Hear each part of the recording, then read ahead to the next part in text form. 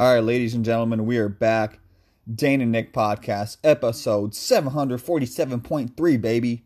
In all seriousness, I have no idea what episode it is. So first and foremost, we're in the middle of a 12-part segment. This is part number 2 of covering Pac-12 football. Please don't get caught up in the big number. Just letting you know what's coming up in the following weeks here. Plain and simple, we'll be covering Oregon Ducks football in 10 to 15 minutes or less this week. So without further ado, let's get to it. So again, covering the Ducks this week. And before we hop ahead kind of into next year's preview, I know it's a little early, it's the spring, we will take a quick look back at last year and what a phenomenal year it was for the Ducks.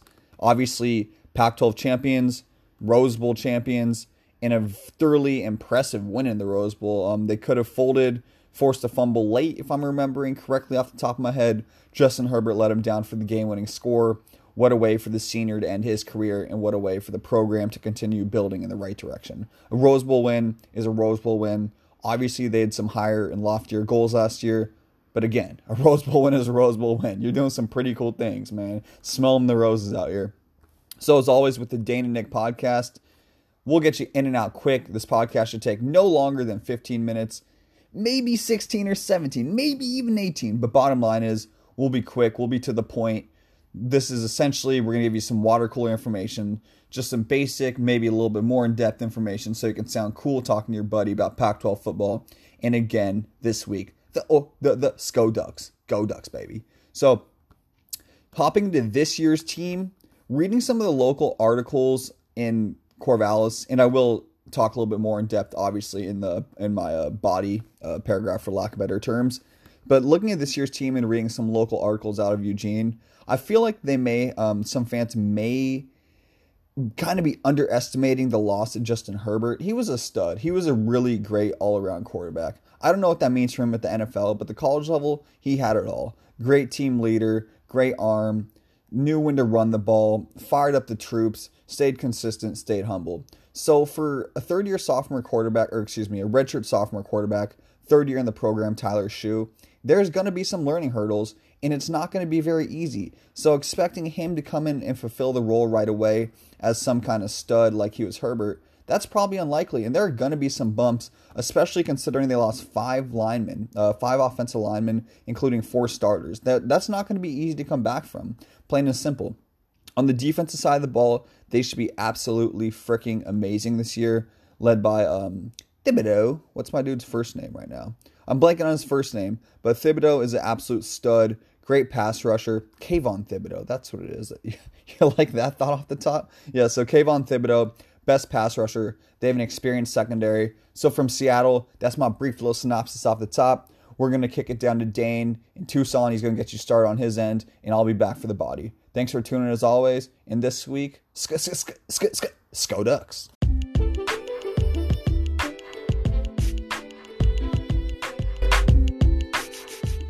Looking forward to the Ducks 2020 season. I think I'm a little bit more optimistic about their hopes than Nick. Tyler Shough, I know he doesn't have very much experience, but in the game or games that I saw him playing last year, he looked pretty good and capable of running the offense. It was somewhat in garbage time, if I remember, or there was like a weird possession, I think maybe against USC, where he got in because Herbert's helmet came off. And he threw a few passes in that game too in garbage time, I think, if I remember correct. But Show's a good player, and I don't think the drop off in quarterback is going to be all that major, to be honest. And the most important thing for the Ducks is their defense.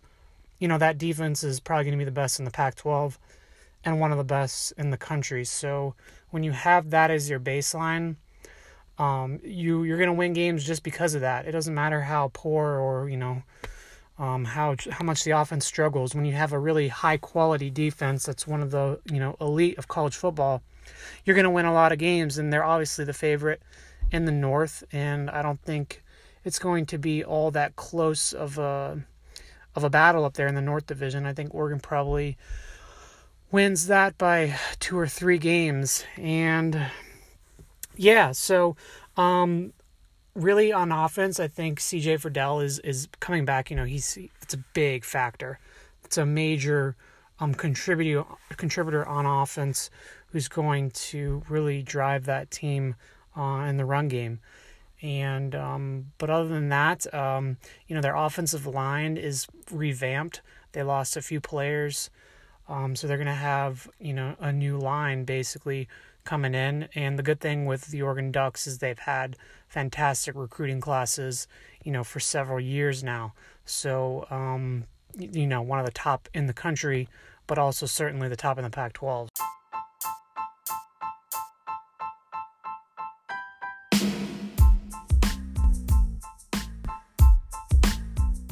My bad, y'all. In the last segment, I said reading local articles out of Corvallis. I know that Oregon's in Eugene, guys. Come on, I know this. But, does it really matter if I make that mistake? You guys have beaten the Beavers at, everything since, history, the world started. Seriously. And it feels like you've won every Civil War since the 1930s. So, is a mistake that big of a deal? I'm probably angering some Beaver fans. But in all seriousness, reading the local articles out of Eugene, got nothing for love for both these schools, Oregon and Oregon State. But this week's episode is about Oregon, so we're going to further on here, keep on diving in a little bit deeper with the Ducks' upcoming season. So first and foremost, I think a lot of people are trying to figure out who's going to replace quarterback Justin Herbert, or how that's going to look, not who's going to do it, but how's it going to look. And I feel that the real answer is no one really knows. So you have Tyler Shough, who's how do I say this correctly? Third-year player, but a redshirt sophomore. Nailed it, baby. But no, so he really is limited stats, limited action last year. I believe he's 12 for 15 from the field. Had 3 rushes for 10 yards or something. Not enough to make any real judgment. 12 for 15 looks good, but that's not a big enough body of work. So let's just, come on, stop with that, please. The other option, speeding, let's slow down here for a second. The other option is going to be Jay Butterfield, who's a 4-star prospect. I don't know if he's a redshirt freshman or a redshirt sophomore or just a true freshman, but he's the other option. Like I said, though, it's probably going to be Tyler Shough. Not enough to make a real judgment, but one thing's for sure, filling Justin Herbert's shoes is not going to be easy. It's going to be very difficult. But one thing that may be working in his advantage is Oregon hired a new offensive coordinator in Joe Moorhead. Brings me to not really point number 2, but just big kind of news here. So he's previous experience being the head coach at Fordham, where Chase Edwards is one of the most dynamic playmakers in the country at the FCS level. If you don't know who he is, because I sure as heck don't, and I'm just throwing that stat out there, he was the offensive coordinator for Penn State with this running back. You may have heard of him. It's Barkley, Saquon Barkley, something like that. So obviously he directed the Saquon Barkley Penn State offenses. Should be pretty fun watching Oregon. Maybe with a running attack like that, get back to the kind of Chip Kelly style era offensive, but it'll look different, obviously. Maybe not so much motion, that sort of things. But yeah, so we've covered the new quarterback, the new offensive coordinator, and this is just the big thing I think that maybe people aren't looking at as Oregon. They have a lack of weapons on the offensive end. They lost 4 starting offensive linemen, including a 5th who was a pivotal piece in the starting rotation. The one big thing they do have is Penei Sewell to carry the left side of the line. He's a legitimate Heisman candidate, so building around him is going to be absolutely phenomenal. Remember the name, Penei Sewell, if I'm saying that right. So remember it if I'm saying it right. So they're going to need to find at least 1 or 2 more pieces to help fill out the line. He can't do it by himself, point blank. Their halfback, CJ Verdell, I'm not really sold on him as an elite playmaker. Watched him a bunch last year. He's a good player. Don't get me wrong, he's a really good player, but he doesn't stand out that elite playmaker to me. So nothing that defenses in the Pac-12 are going to think super deep about. And they never really had that standout wide receiver last year. Johnny Johnson III was a good player, but again, not a standout. So is Oregon going to have really just someone on offense? I'm not seeing this standout. I can't say standout one more freaking time, baby. But no, I'm just not seeing this guy who can really take over a game, cause defenses to lose sleep over. There's no one really there. So Mario Cristobal was a former offensive lineman, and his work on the O-line essentially this year could probably determine how far this team goes on the offensive side of the ball. With that, we're going to head over to the defensive side of the ball. But just quickly to recap, their offense doesn't have too much, really just not too much, regardless of what people are saying. I think a lot of people are sold on running back CJ Verdell, if you want to remember one name. and obviously lineman Penei Sewell, offensive lineman. So now hopping over the defensive side of the ball, they're led by Kayvon Thibodeau, who's a freakish, freaking beast of a pass rusher. He worked his way from the bench into the starting rotation and becoming one of the key playmakers by the end of last season. That's just a name to remember. Complete, absolute freaking beast in Kayvon Thibodeau. They have an experienced secondary in Thomas Graham Jr., Verone McKinley III, and Javon Holland. They return three, I think, well, at least those three.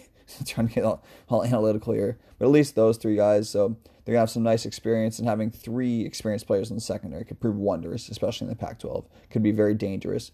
Joining Kayvon Thibodeau up front, they have Jordan Scott, Mese Funa, and I was going to say Thibodeau again. That should tell you how big of a threat Thibodeau is. But I'm probably murdering the name. Mase Funa, Mace Funa. I'm not sure exactly how to say it. So as I mentioned in the offensive segment, that the offensive line, the work of Mario Cristobal on the offensive line could be the pivotal kind of. It'll determine how well the offense does. I think how defensive coordinator Andy. I think how defensive coordinator Andy Avalos draws up his scheme this year should be the key to the team. Oregon's going to need to be led by their defense this year, and I think that really just going to come up to the defensive coordinator. They have the talent there. They have the elite playmaker. They have a good secondary. They have good balanced pass rush. So they should be all right. I mean, this defense is going to really need to lead the team. Briefly looking at their schedule, I'm running over my time here. So it's maybe 18 whole minutes out of your life, guys, between me and Dane combined. But I'll really briefly go over their schedule. So they host North Dakota State. You never want to overlook them. These guys are like the 18-time FCS national championship. Obviously, that's not a real stat, but they seriously win like the national championship on that level. It feels like every year. Pretty sure they won last year. After that, they host Ohio State. You don't need to hear more about that. That's going to be arguably one of the non-conference games of the year. Should be a lot of fun early in the season. Oregon, Ohio State, at least matchup number 2 for Oregon. Circle that. And then in the Pac-12 play, they host UW, they host USC, and they host Stanford. It's still kind of to be determined how the other Pac-12 teams are going to look this year. And they miss Utah altogether. So between those 4 teams, they have a really good chance to probably win the Pac-12 again. So as long as they come 1-1 out of that opening stretch against North Dakota State and against Ohio State, they should be all right. A lot of analysts around the country have this team ranked as a top 10 team, seen on Athlon, seen on 247. So a lot of people have this team like ranked 5th, 6th, 7th, 8th, just depending on the poll. And many people have them projected to win the Pac-12. As for me, I think their offense does need to improve point blank, or at least prove themselves. They, like I said, they really don't have an elite playmaker unless you want to call CJ Verdell that, their halfback. And everything else is kind of up in the air, regardless of who these recruits are highly recruited, blah, blah, blah. They haven't played big-time college football yet, so we'll need to see it. And the defense will really determine how far this team goes, bottom line. They have all the talent they need, led by Kayvon Thibodeau and defensive coordinator Andy Avalos. So the defense will take this team as far as they can go, and it should be interesting to see. I'm not going to make a projection too early in the year for that. So, yep, Dane will take you out. Thanks for listening. Good luck to all Pac-12 teams, and for this episode, go Ducks.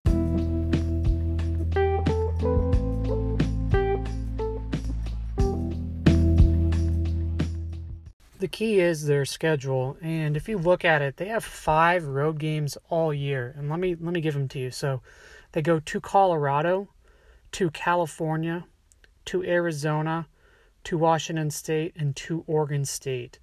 That is a very soft away game schedule. In other words, all of those away games are certainly winnable, and they're probably going to be favored to win every single one of those. And so if you just make the assumption that they don't lose at home except for maybe against Ohio State and possibly against USC, they have a very friendly schedule. They have a very good chance of, if not running the table, losing maybe 1 or at the very most 2 games all season. The game against Ohio State obviously is going to be one of the biggest games in the country all season. As Nick mentioned, that North Dakota State game to open up the year is not a cakewalk. They can't overlook that. The game against Hawaii, Hawaii doesn't have Rolovich anymore. They do have a good quarterback out there in Hawaii, but the game's in Oregon, so it's probably going to be a blowout. UW comes to Eugene. Stanford comes to Eugene. As I mentioned, USC.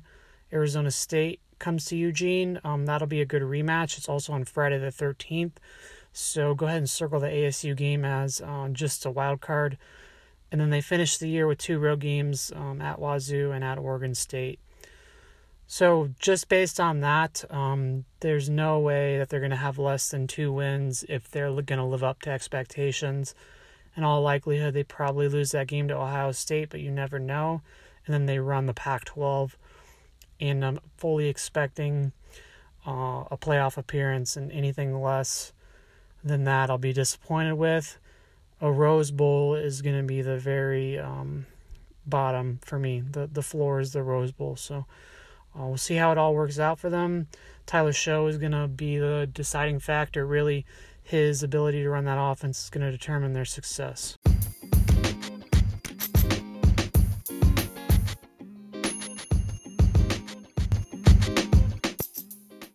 All right, I'm talking into my phone again, ladies and gentlemen.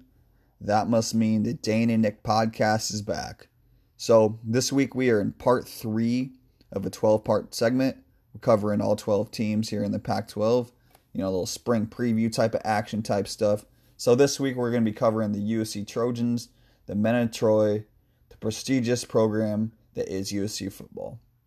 So before we dive into the upcoming season, we're going to take a quick look back at last year's schedule and their results. So they finished 8-5 overall, an impressive 7-2 in conference, and I believe finished second in the South Division. Obviously, Utah won that division, but the Trojans did find a way to compete down the stretch, but fell up just short. So looking at their schedule as a whole last year, nothing too notable in the first 2 games.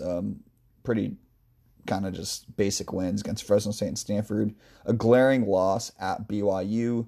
Not a loss that USC should expect. BYU is a great program, no disrespect to them, but this is the mighty Men of Troy, and that loss is not acceptable. They followed that up with an impressive victory against Utah, led by third-string quarterback Matt Fink. Huge win in the Coliseum. Huge win. Shows what they're capable of. And looking at the rest of the schedule, there's nothing too notable. The losses are kind of expected. The wins were kind of expected. If there's 2 games we're going to pull out, in particular here, it was getting blown out by Oregon at home, 24-56. You can't let that happen at home. That's absolutely embarrassing. And they followed that up with a very impressive win at ASU. So, all in all, again, finishing 8-5, second place in the Pac-12 South Division. They beat rival UCLA and then lost in the Holiday Bowl, getting blown out of the water 24-49. So there's your brief little recap, gang. That's how we do it around these parts. Oh man, I'm trying to pull up my notes. Can I get my notes back up? Man, I don't need my notes for this part. Y'all should know this. So, as always, Dane and Nick back in action. We'll get you in and out with quick facts. This podcast will take no more than 20 minutes max. I got a life. Dane's got a life. Our publisher's got a life. And you all got lives. So they give us some water cooler information, some basic facts with a little bit of deep detail if you want to sound extra fancy. So without further ado, I'll hop into my quick intro for the Trojans and then we'll get into the body. So just really quickly, USC is probably going to have a very talented offense. They return most of their offensive stars, for lack of better terms, with the exception of wideout Michael Pittman Jr. On the defensive side of the ball, that's really going to determine how far this team goes. And probably the defensive side of the ball is going to determine whether Clay Helton will be coaching in 2021 or not. But for now, we'll focus on 2020. So again, USC should have all the talent on offense in the world. Defense still yet to be determined. And I'll dive into more deep detail in the next paragraph or in the body segment. Same right and fam. This is segments. So without further ado, from a beautiful Seattle down to Tucson and Dane. Dane gets started. Always good to hear from you, bud.